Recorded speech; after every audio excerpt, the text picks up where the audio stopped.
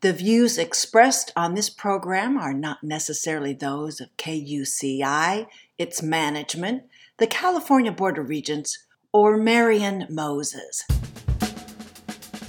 Good morning. I'm your host, Claudia Shambaugh, welcoming you to the September 8th, 2020 edition of Ask a Leader Becomes Ask a Neighbor.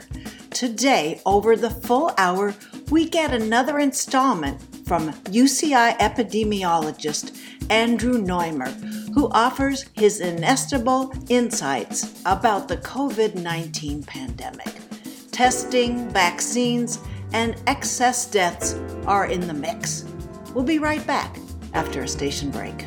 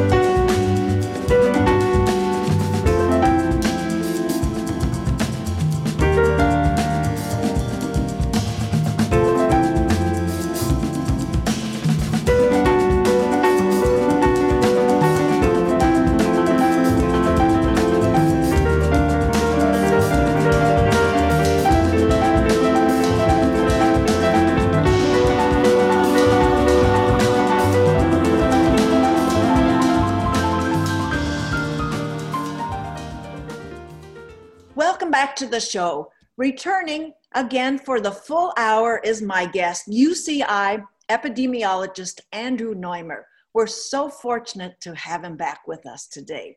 With appointments in public health and sociology, Andrew's research interests include health and mortality, especially selective mortality and multi-cause interaction, the 1918 influenza pandemic, demography, methods, mathematical sociology. Andrew Noymer completed his bachelor's in biology at Harvard, his master's of science in medical demography at the London School of Hygiene and Tropical Medicine, and his PhD in sociology at UC Berkeley. He's appeared on all media platforms in the US and beyond. His CV needs a full-time employee to update all those appearances. We'll talk first about general trends, then vaccines, then to excessive deaths attributable to COVID-19. And given the details continue to change, we're going to note throughout the interview that today we are recording this September 4th, 2020. Andrew comes to us today from his home up the hill from where I am. Welcome back to Ask a Leader Becomes Ask a Neighbor, Andrew Noymer. Thank you for having me. Pleasure to talk to KUCI listeners, as always. Well, it's been 4 months since you joined us. Do you remember that was 4 months, Andrew? Is it 4 months already? Already. So first, we didn't get that much anticipated and hoped for lull in the summer, a couple of federal holidays and summer weather, and we could also call out some of the super spreader rallies. So what do you have to say about that? Had you even imagined that the shape of the COVID cases plotted on the graph were the shape that we ended up with where we are right now? Well, it's complicated as always with COVID, yes.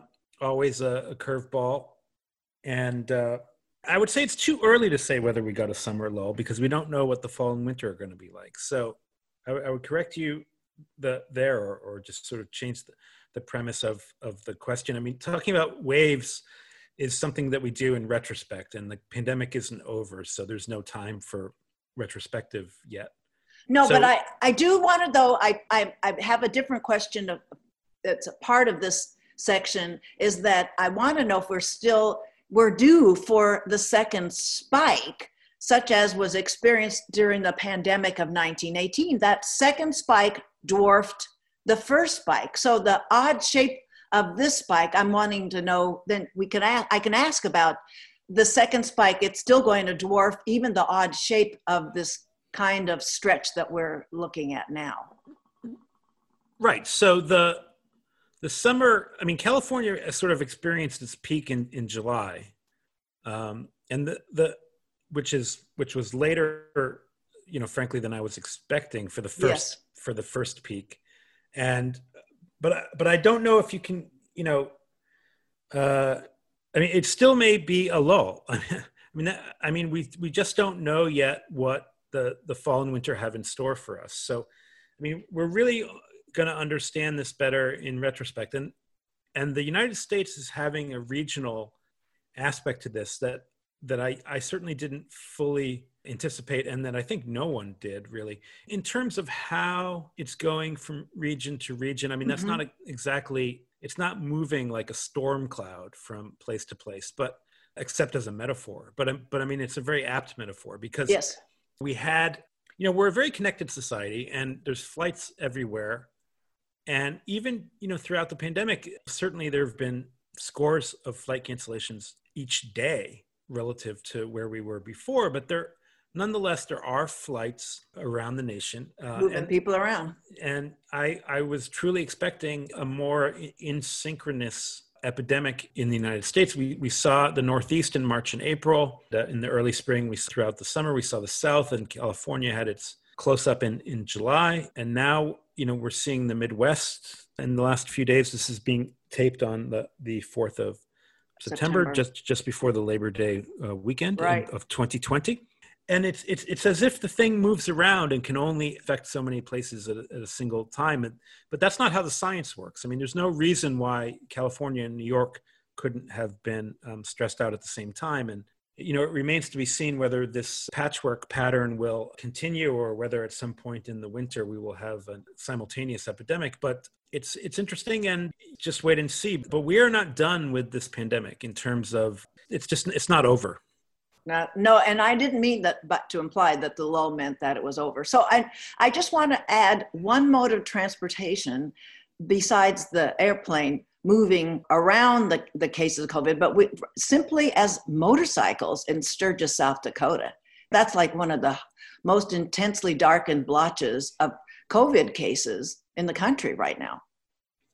I mean, there's clearly cases associated with that rally. One of the surveys that they did showed actually that there weren't as many cases as some were predicting. So that's actually good news. But there was a death of a man in Minneapolis who had attended the rally. So that was about half a week ago. Yeah, something like that. So, I mean, I guess what I worry about more is the fact that, that most of the participants in that sort of famous motorcycle event actually don't live in the town. So they come there and then they go back home. And so I'm more worried about that as a super spreader event than I am about the cases in the town itself. Not because I don't, not because anyone's welfare is more important than anyone else's, but the cases in the town are actually not sort of that high in the grand scheme of things. But we saw, as with the case of this person in Minneapolis who died, and hopefully there won't be many others. But I mean, coming from great distances to congregate and then to go back home after a long weekend or something is not what the doctor ordered for this pandemic. And we're speaking, on the eve of the Labor Day weekend, and we're all sort of holding our breath about hopefully we won't be talking about similar stories 4 weeks from now.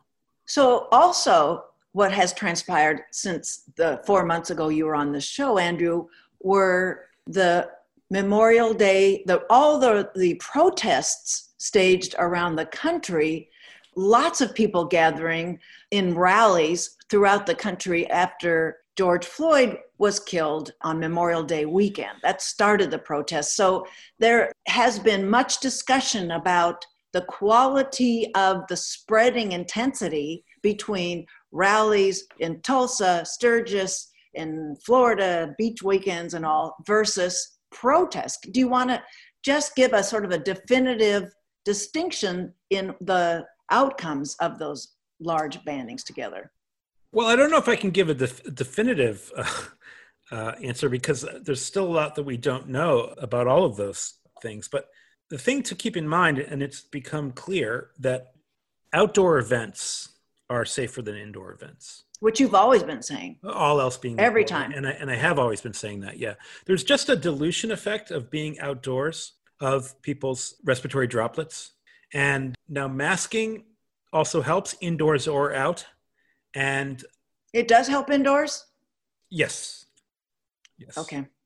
It does. It helps the spread of, I mean, just think if you were to go to the clinic or the grocery store, right? Everybody's shopping. Well, exactly. Yeah, no, it helps. Masking helps. So, and sunlight helps if the sun is in the summer mode where it's high in the sky and providing UV radiation, which helps denature the virus. Now, I'm not saying, UV is like a headwind for the virus, I'm not saying that if the sun is up, you can't get COVID. I'm just saying if you're out and about and you're 6 feet away from other people and you're bathing in the California summer sun, you're safer than the same thing happening at night, say.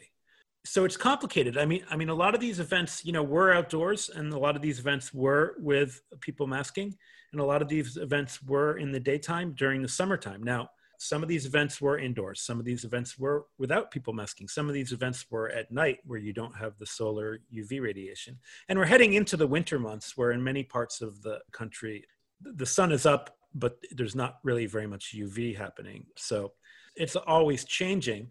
There was a political rally. Tulsa? Yes. And Mr. Herman Cain, erstwhile presidential candidate, became sick and died. Rapidly it evolved. Yeah. So, that transmission, seems to be related to the rally. Now, that was an indoor rally. And, so I just was saying that outdoors is better than indoors. And then there's a lot has been already said, and I'm sure that the KUCI listeners already know about how, not everyone in that situation was masking and so on. So that would be, an example of some events over the summer where there was a spread. And then, you asked about the protests. There were a lot of them in June, and some cases continuing all summer long. And lots of them during the daytime, like you're saying. Well, there were daytime and nighttime ones. There were daytime and nighttime ones, yeah. So there's absolutely zero UV at night, or at least from the sun. So that's a minus. The fact that they're outdoors is a plus. And the fact that, it's hard to know in terms of a scientific sample how many protesters are masking. One sees news footage and right, some are, some aren't. I think that's fair to say. I guess in my experience of watching the footage, many are, but it's really hard to quantify. So it's hard to say how much transmission occurred at all these summer events. You mentioned the beaches. Now, I actually am not that worried about the beaches, and I've been pretty consistent on this for some time. I was somewhat concerned in March when we were still sort of feeling our way around this, but I tweeted sort of a retraction tweet, if you will, and my Twitter is @Andrew Noymer, so the KUCI listeners can follow my latest thoughts on there. But I tweeted a retraction tweet, so to speak, in April or maybe even March, saying the beaches actually were not that big a concern. And people are at the beaches. They're usually 6 feet apart from one another. Actually, it's daytime. And when they're not 6 feet apart, they're typically with someone with whom they already share a household, So if you're having dinner with someone every evening, you can be closer than 6 feet because you're already sort of exposed. So they show these beach shots where they use a long lens to sort of capture the whole beach. But if you took the same picture from a drone and looked at it from like a bird's eye view, you would see actually that the depth of field kind of squashes everyone together, but they're actually a lot further apart. So the beachgoers in Florida or that you mentioned, or anywhere else, the beachgoers here in Orange County, don't really keep me up at night. And, of course, most of the time we're at the beaches during the daytime. So we've got that UV that I was talking about. So it's really hard to quantify exactly how much transmission is occurring in any given setting. Outdoor events worry me less than indoor events. And we've seen as late summer we're clinging to the last vestiges of summer here as we record this interview, but as late summer has turned into sort of unofficial early fall and college students are going back to campuses, we've seen one after the other of outbreaks on college campuses. Right. And those are related hundreds of cases now. Yeah, indoor events. Yep. Exactly. So as we go into the fall, indoors is more dangerous than out. And remember, as we go into the fall, we spend more time indoors than we do in the summertime. So So for those of you who've just joined us, my guest is Andrew Noymer, UCI epidemiologist, professor in population health, disease prevention, public health. He's my guest for the full hour. We're recording on September 4th, reflecting what we know on this date. I guess I quickly want to mention before we go on to another topic is, I don't know if you viewed it in real time, but you've probably seen images from the Trump Republican National Convention acceptance speech on the south lawn of the White House, where there were around 1,500 people. That was a night event. They were seated rather, that was sort of the usual spacing of the close spacing of chairs on the White House lawn. And only, I think, Secretary Azar of Health and Human Services, I think he's the only one that was masked in the cabin, and precious few other ones. But those optics might have done a number on you. No, I'm a completely nonpartisan scientific expert. I don't talk about politics, and I did not watch either of the political party conventions. Okay, well, it was an epidemiological a case of how they were situated there. All right. So let's move on to what's breaking currently about vaccines. Talk about where we are with the phase 3 of 2 clinical trials that what your peers and you are evaluating as the efficacy there is being reported about those vaccines being developed by Moderna and AstraZeneca. Yeah, let me, I know KUCI listeners know this already, but let me remind them what phase 3 means, because that implies that there were phase 1 and phase 2, and there were. So phase 1 is a safety trial. It's just to make sure that the candidate vaccine doesn't create some really adverse reactions, like to humans. In humans, yes, it's in humans. It's done in a group of healthy volunteers, and they receive the vaccine and they're monitored for adverse reactions. You want to make sure that the vaccine molecule doesn't cause anaphylactic shock in 25% of people or something like that. So that's the phase 1 trial, safety. Now, all phases look at safety. So just because phase 1 is safety doesn't mean we stop looking at safety as we progress. But it's necessary for the vaccine to be safe before we can proceed to phase 2 trials. Phase 2 trials are immunogenicity trials. So for a vaccine to work, it has to generate an immune response. And so in phase 2, we expand the group to have a larger sample size so that we can study things better. And we look for immunogenicity. Now, we also look for immunogenicity in phase 1, but the sample size is too small to draw firm conclusions. So in phase 2, we're looking for immunogenicity. Does the vaccine generate an immune response? An immune response is necessary but not sufficient for the vaccine to be protective. There are examples in past attempts to make vaccines in which the vaccine candidate generates a detectable immune response, but it doesn't turn out to be protective. Where the rubber meets the road, it doesn't actually work, but we can detect an immune response. On the other hand, if we fail to detect immune response, the vaccine is dead in the water.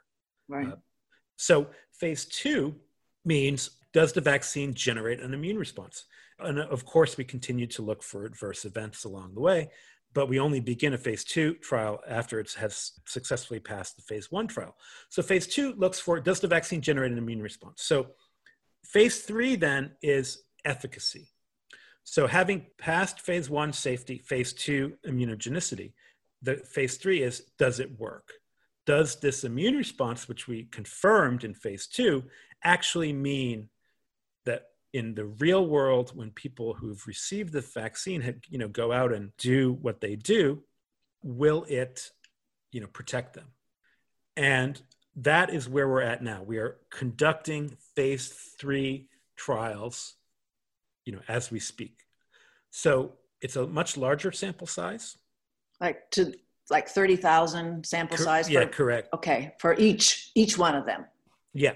Okay. Yeah. So it's thousands of people. And the important thing to understand is it's randomized, double-blind, and placebo-controlled. And I know that sounds like a mouthful and probably also sounds, very esoteric, but I know KUCI listeners can. Well, I think the broad public is understanding this. I think there's a great amount of literacy. So they understand that this is all building a protection into what this vaccine is going to be offered. Because of the climate right now of launching any kind of vaccine is very charged with all kinds of advantage taking. So those protections are things that I think the public knows it has so much skin in this game to understand it and is willing to understand that. Well, I certainly hope so. I mean, so the placebo-controlled nature is that half of the people in the trial receive just a placebo, just a sterile saline shot. And then they're compared to, the people who actually did receive the vaccine. Furthermore, it's randomized. So the group that receives the vaccine candidate and the group that receives the placebo are chosen at random. So there's no sort of steering of healthy volunteers into the vaccine group, for example, which biases against finding an effect, even if the vaccine works.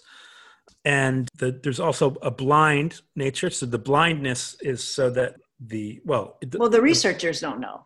Well, it's double blind. So it's blind for a number of reasons, but to sort of boil it down, the reason to make the recipients blind is so that they don't, among other things, exaggerate their actions to compensate. So if someone knows, that they're in the placebo group, what's the point? I mean, they're gonna, take extra precautions like masking all the time and not, going out of the house only in scuba gear, and the people in the vaccine group may take extra risks. So, when the people know what group they're in, it compromises the whole study because, it changes the reality relative to how the vaccine will be used, assuming it's approved. And then the reason to make it blind from the implementers is the steering effect. You don't want to steer certain people into the vaccine or steer certain people into the placebo. And so it's double blind, it's randomized, and it's placebo controlled. And then at the end of the study, there's someone who has a master list. So each vial has a number, and then someone is the gatekeeper of the master list. And this person has the database that shows which vial was actually a candidate vaccine and which vial was placebo. And then they unblind the results. And then you can compare the COVID seroconversion rate in each group, and then you can tell whether or not the vaccine works. And so this is what we're all waiting to hear with bated breath. Totally. And so are the participants in these double-blind studies? They are to go about their normal duties, about their normal way of living. They're not. That's the whole point of it, too. That's right. They're all given the same instructions in terms of there's no difference in instruction. It's not biasing their exposure at all. Which would inadvertently unblind the study if you gave, the placebo and the vaccine group different instructions. So they're told to go about their life. I mean, including masking and whatnot, and so which is part of the reason why you need a large sample size. Because this is not a challenge study where we're giving people the virus after we've given them the vaccine. This is a study where people are just going out into the real world and living their life.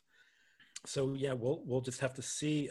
I mean, these are promising candidates because they have candidate vaccines, because they have passed the immunogenicity test, the phase 2 trial. But the thing that KUCI listeners need to understand is that there's not so far a vaccine for every disease. Right. So there's no HIV vaccine. There's no hepatitis C vaccine. I mean, I could go on. And it's not for lack of trying. Some diseases are just tricky. And you point out, too, that the pandemic of 1918, there was never a vaccine for that either. Well, that's true. Although that was over 100 years ago. And it was hard to invent a vaccine in real time, back then, because of biotechnology has advanced so much since then. So, Andrew, are you concerned about any protocols being undermined by the race to push out a vaccine before the last vote by mail ballots are sealed November 3rd?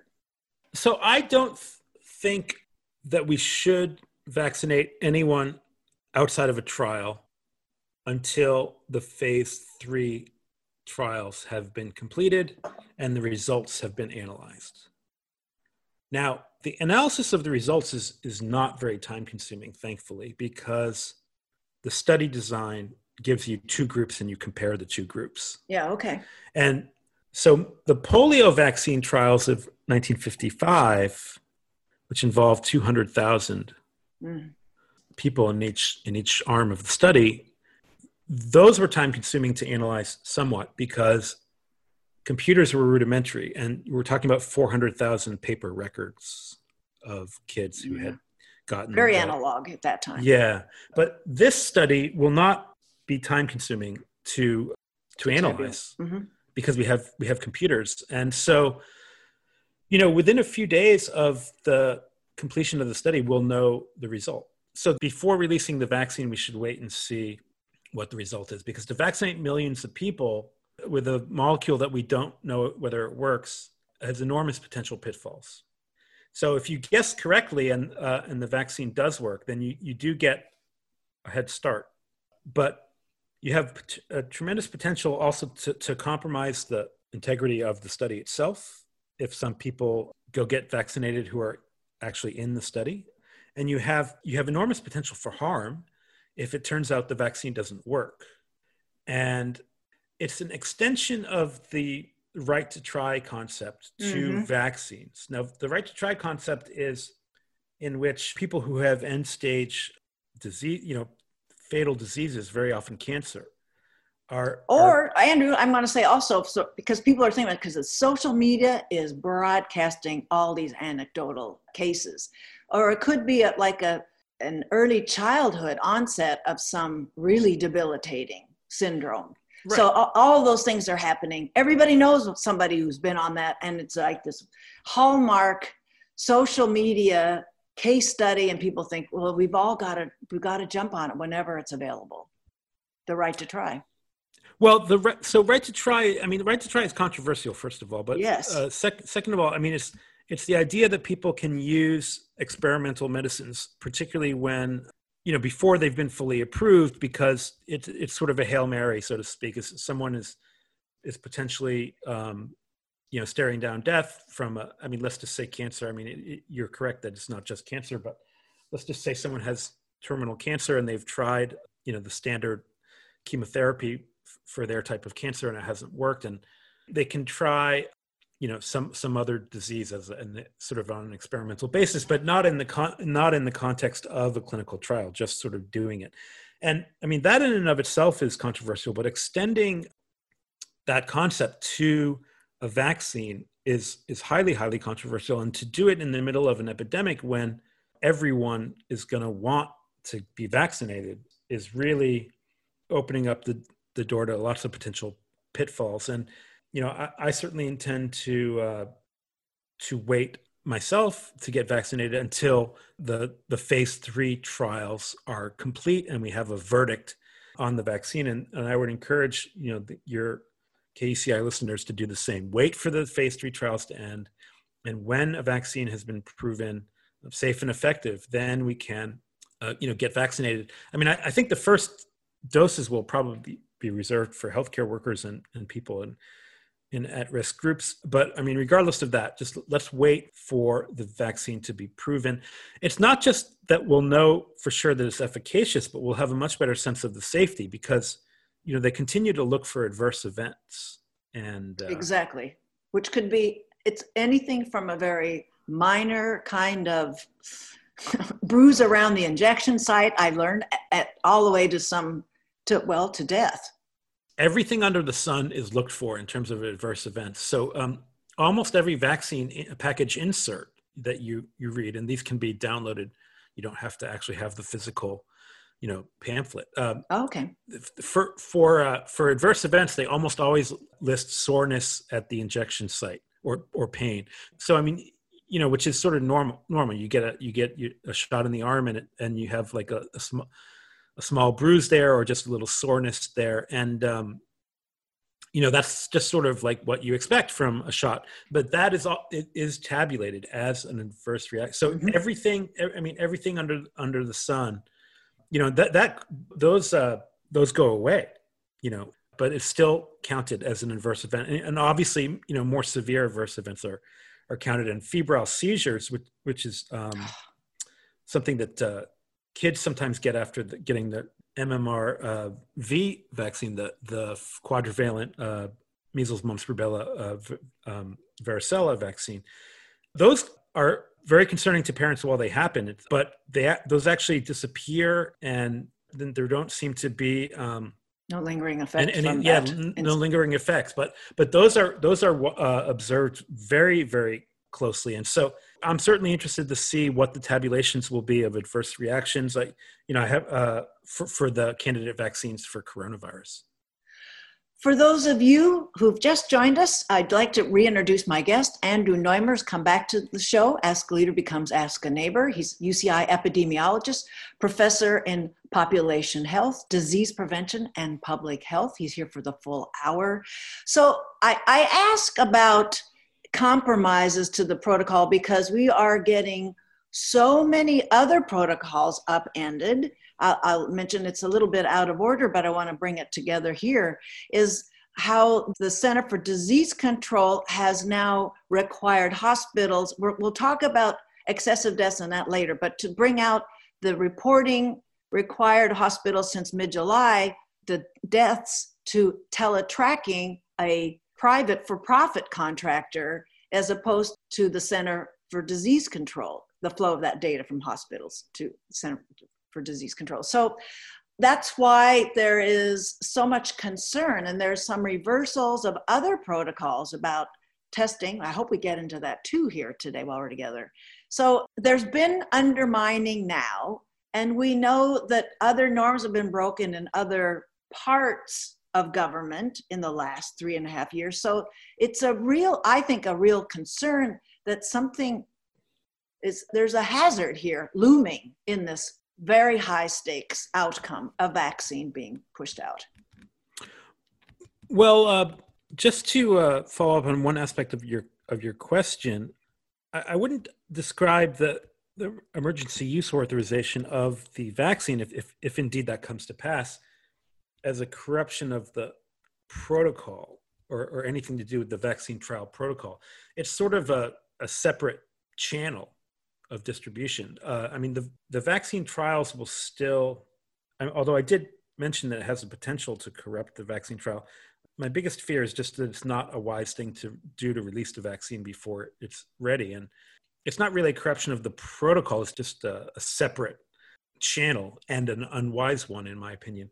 But to get to your second question about the Centers for Disease Control and Prevention, the Centers for Disease Control and Prevention is not run with a lot of transparency in the best of times. And people who work for the CDC cannot speak to the press, for example. And this has nothing to do with the coronavirus. This is like a longstanding policy at that agency. And sort of they can speak to the press through researchers. Through the researchers. They could talk to you, and you could talk to the press. No, well, no, that's not the way it works. They can speak to the press through the CDC press office only. Oh, that's what you mean. Okay.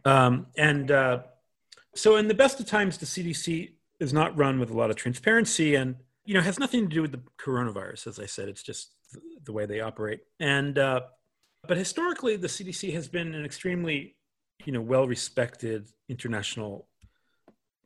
It's a domestic public health agency, but it's a well-respected public health agency in international circles and respected nationally too, of course. But they've made decisions during this pandemic which haven't which I think have reflected this lack of transparency, but now which many people are calling into question. So, most recently, there's suggestion that people who are asymptomatic don't need to be tested. Now, there are some situations in which, at the margins, some over-testing may be going on, and that people may be getting tested simply for the sake of being tested or what have you, or to fulfill some bureaucratic notion when they haven't really been exposed and they're not showing any symptoms, and that may be over-testing. But there are many, many situations in which testing an asymptomatic person is entirely scientifically appropriate. For example, if someone was exposed to a known case, testing is entirely appropriate. And testing is the cornerstone of how we're going to curb this, because people need to know their status so they can know to isolate and quarantine. And especially as institutions open up, like schools. Exactly. We'll break that down. We'll talk about that specifically. So I mean, so I don't understand. So the CDC has not, this has not been a good 9 months for the Centers for Disease Control and Prevention, and it's really sad for me as a public health researcher to see, how they've given contradictory advice or backtracked on their own advice and not been transparent with, why decisions are being made. And, I don't have all the P's and Q's on data being directed through channels that exclude them, but I know a lot has been written about that in the press. And I'm not really an expert on healthcare data in the sense that of those types of data, which were sort of at the center of that imbroglio. But although obviously analyzing health data is my stock in trade. But the CDC, more information is always better than less information. And so I do, wonder why Health and Human Services have taken their best people off the best people, meaning the CDC, off the case in some instances. And so, I think certainly the executive branch of the U.S. government has not handled this pandemic very well, in my opinion, and a lot of people, I think, in the health space would agree with that. Absolutely.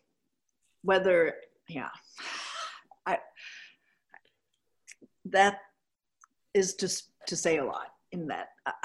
So I wanted to get back to the vaccine. When we talked about this 4 months ago, you were less concerned about the distribution, and because the discussion at that point 4 months ago was who's going to get priority and not. That wasn't your concern.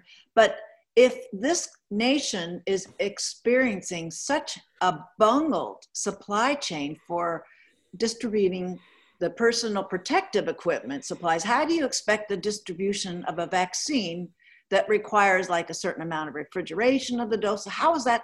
How can an unprepared nation pull this off effectively and quickly?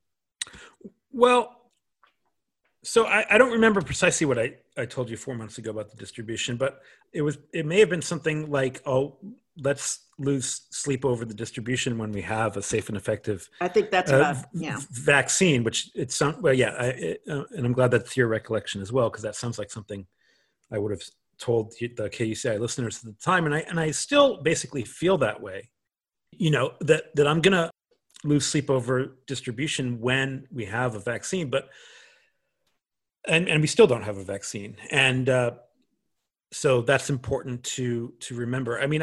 I have heard some people saying that, we have to make sure we have enough sterile syringes and enough sterile needles. All of it. For 350 million doses of this vaccine. And that's only in the United States. Right. They're going to go. Now, there's a few caveats there. The logistics at the level of manufacturing, sterile polypropylene syringes or whatever is not my, stock in trade. So it's certainly something I'm monitoring, and I can probably tell you more about it the next time I talk to KUCI through Ask a Leader, because I think, looking at my crystal ball, this won't be the last time I'm on your show, because this pandemic is not going to go away. But the thing we have to understand is that there won't be 300 million doses available like overnight. The vaccine will be manufactured in batches, and it will be available in a few million doses at a time. Okay. And I think vulnerable groups and healthcare workers, clinical healthcare workers, will, be the first to be prioritized. At least that would be my hope, and I think that's a rational approach. And so, I think they'll probably make a virtue of necessity and just sort of be able to manage the logistics, because they won't need 300 million sterile syringes. They'll need at first 10 million, and they'll manage to get 10 million, and then they'll need another 10 million, and they'll manage to get it. And one way or another, I don't know, call me an optimist, but I think we'll figure that out. And, once they have a proven vaccine, they will make enough doses for everyone. It's not obvious to me, by the way, that children need to be vaccinated against this. Okay. So we won't necessarily need one shot for every person. Well, because kids don't get because they're sick. more asymptomatic than the adult population. So they're still spreading. Well, they're spreading, but they're also getting potentially lifelong immunity that's also potentially stronger than the immunity that the vaccine can confer. Okay. So kids may be better off not getting the vaccine. And you might say, well, kids will get it then. And that's precisely the point. They'll get it, but they won't show symptoms, or they'll have sniffles.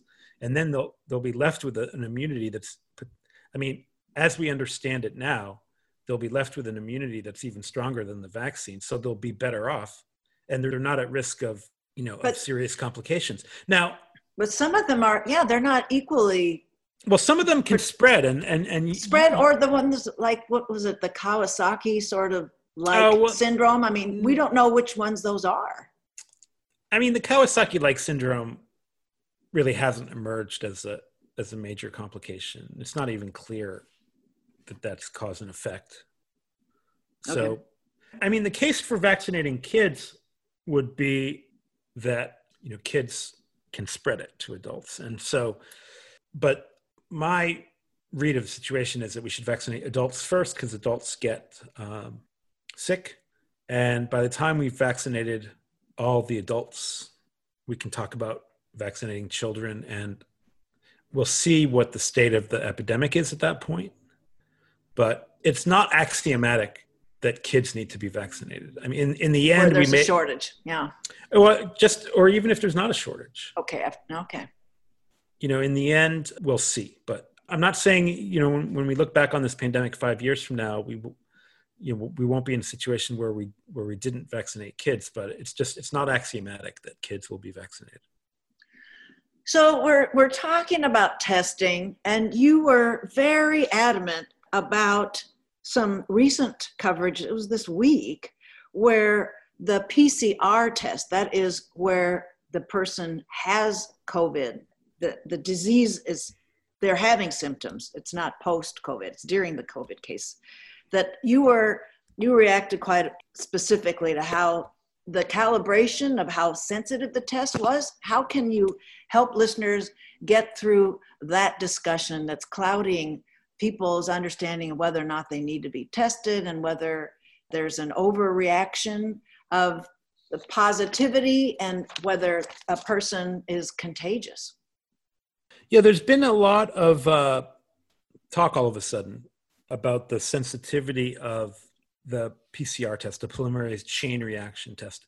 The chain reaction in the abbreviation of PCR gives some insight into why it's so sensitive. It goes through cycles of amplifying small segments of nucleic acid. So it amplifies and amplifies and amplifies in a chain reaction. And then if the nucleic acid, if the viral RNA, the viral genetic code, is present in the sample, then it's amplified to the point where it can be detected easily. And you're contagious. Well, no. See, that's the point. That's okay. Is that you're amplifying like crazy. So you're amplifying the smallest quantities of virus until it can be detected easily. So the point is that the PCR test is actually not very good at this, except in certain quantitative incarnations of it. It's not very good at distinguishing between high and low levels of virus in the individual from whom the sample was collected. The strategy of PCR in its most basic form is that it amplifies like crazy everything in the sample until they can be detected easily, and then it gives you a yes/no result. And the point is that people who have recovered will test positive unless their recovery is absolutely, utterly complete. So someone 28 days out from infection may still have some remnant viral nucleic acid in their sample, which is then going to be PCR positive. And they may, in fact, be totally non-contagious. And so there's concern in some circles more than others, that the PCR test is too sensitive, Right. and is basically telling people to stay out of the community for longer than they need to be. So the idea is to use a deliberately less sensitive test. Like the idea is to use deliberately a less good test. Right. But one that is only capable of detecting large amounts of virus. Because when someone is shedding large amounts of virus, that's when they're contagious to others. So is the sewage testing, is that a new developed test? Is that a reliable test to look throughout communities? I'm skeptical that the sewage testing is a very much practical utility. There is a correlation between viral genetic code that's found in the sewage and the presence of an epidemic in the community that generated that sewage. And according to reports, this has even been used at the University of Arizona to find outbreaks in some residential housing for the students. But right. I mean, I think where the rubber meets the road, I don't think we're going to sewage test our way out of this pandemic. There are much more efficient ways to generate information on who has COVID-19 and where COVID-19 hotspots are than by analyzing sewage. So, I mean, it's a sort of neat demonstration of the textbook concept that the viral RNA is spread by sewage. But I mean, the KUCI listeners need to understand above all else that sewage is not contagious in the typical sense. I mean, the viral RNA is there, but people aren't catching live virus because it's making its way into the environment. Well, that's an important sewage. Clarification. That's been confused in the relay there, because I think, was it the Yosemite sewage there was considered some kind of contagious factor. So that's a really useful thing to understand, and it includes what people do indoors then. So let's talk though about maybe what are more promising. There's really new testing products that have just been pushed out this week. Again, folks, we're recording September 4th, 2020. And so I would like to know whether you're persuaded that these new products, I don't have the name, Abbott may be one of the manufacturers, but these were going to be more simple to administer. The results were going to come out faster, and this might be a way of helping manage opening up schools. Potentially, yes. I mean, this has a lot of promise and a little bit of peril. This is these less sensitive, but also easier to administer and less expensive tests to which I referred in the answer to one of the previous questions. So the idea is that there are these strips, they're a bit like a home pregnancy test, right. if you want to think about it that way. Right. And they would cost $5 to $8 or sort of in that ballpark per test. So your employer may insist that every Monday morning before you come to work that you administer one of these tests, and every household in America, potentially could be given a test strips. And the idea is that we don't need PCR. PCR is detecting people who are 28 or even 35 days past the day of infection and have gone through their infectious period. And so you're still testing PCR positive too late in the game. And, the thing is, there are all sorts of sort of pregnant questions there about, well, no pun intended, but about if you can detect someone at 28 days, why didn't you detect them at 10 days when the time was right?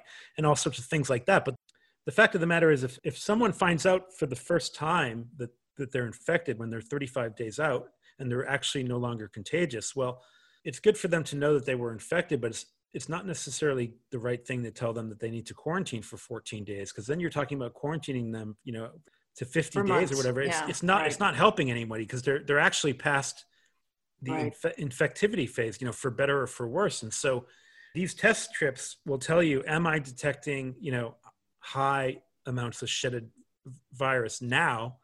And they'll actually test negative in the situation where you're no longer contagious. And that's basically where the rubber meets the road, what everyone wants to know.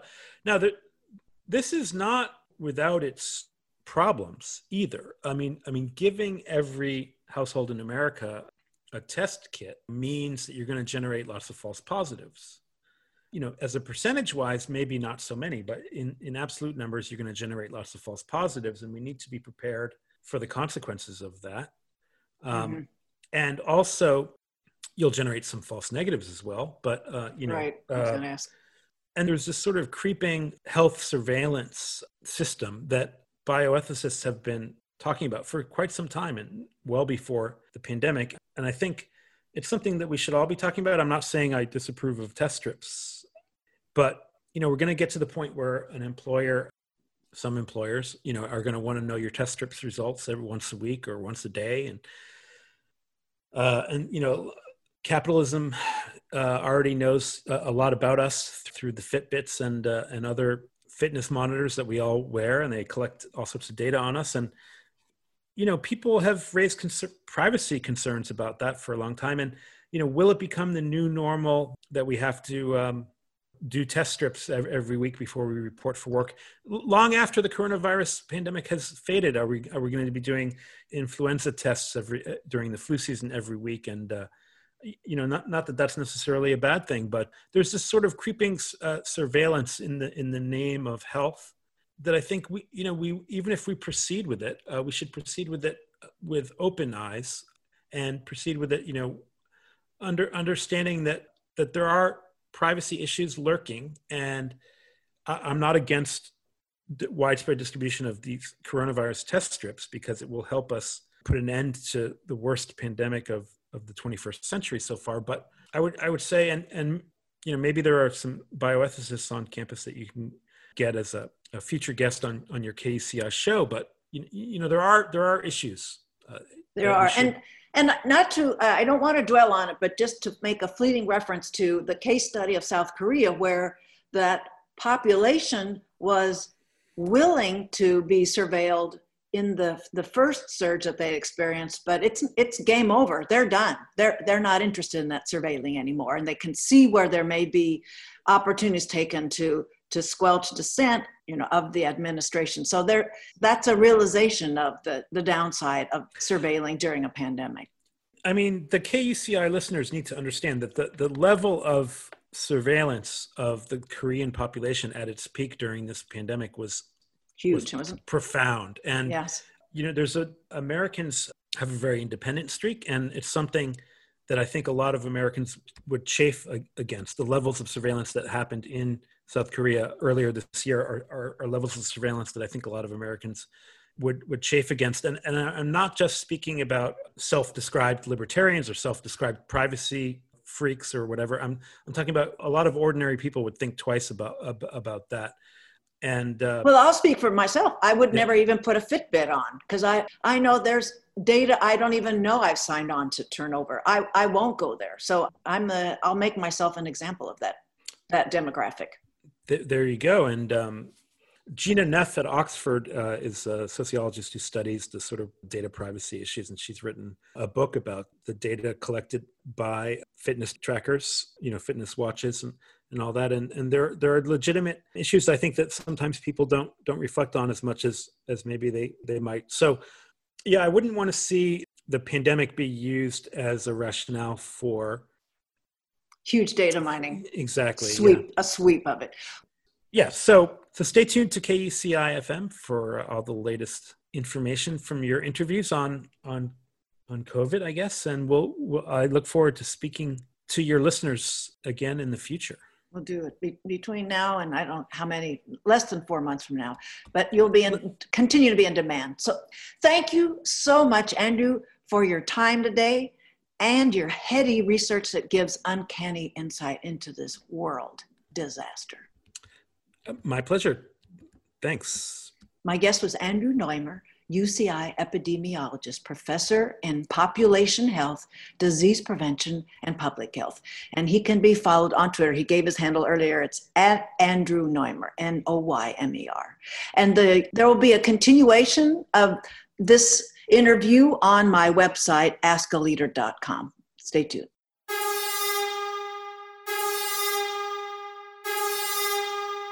Well, that was my wrap. From Next week, all the way to November 3rd, Ask a Leader Becomes Ask a Neighbor is all about covering the election, baby.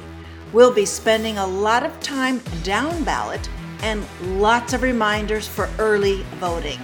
Next week, we'll start with Irvine Ranch Water District Board candidate and water quality scientist, Dr. Karen McLaughlin. I'm planning on a spokesperson from a good government group to cover the ballot propositions as well on the show. Send me your questions as I announce each week who the upcoming guests will be on this show.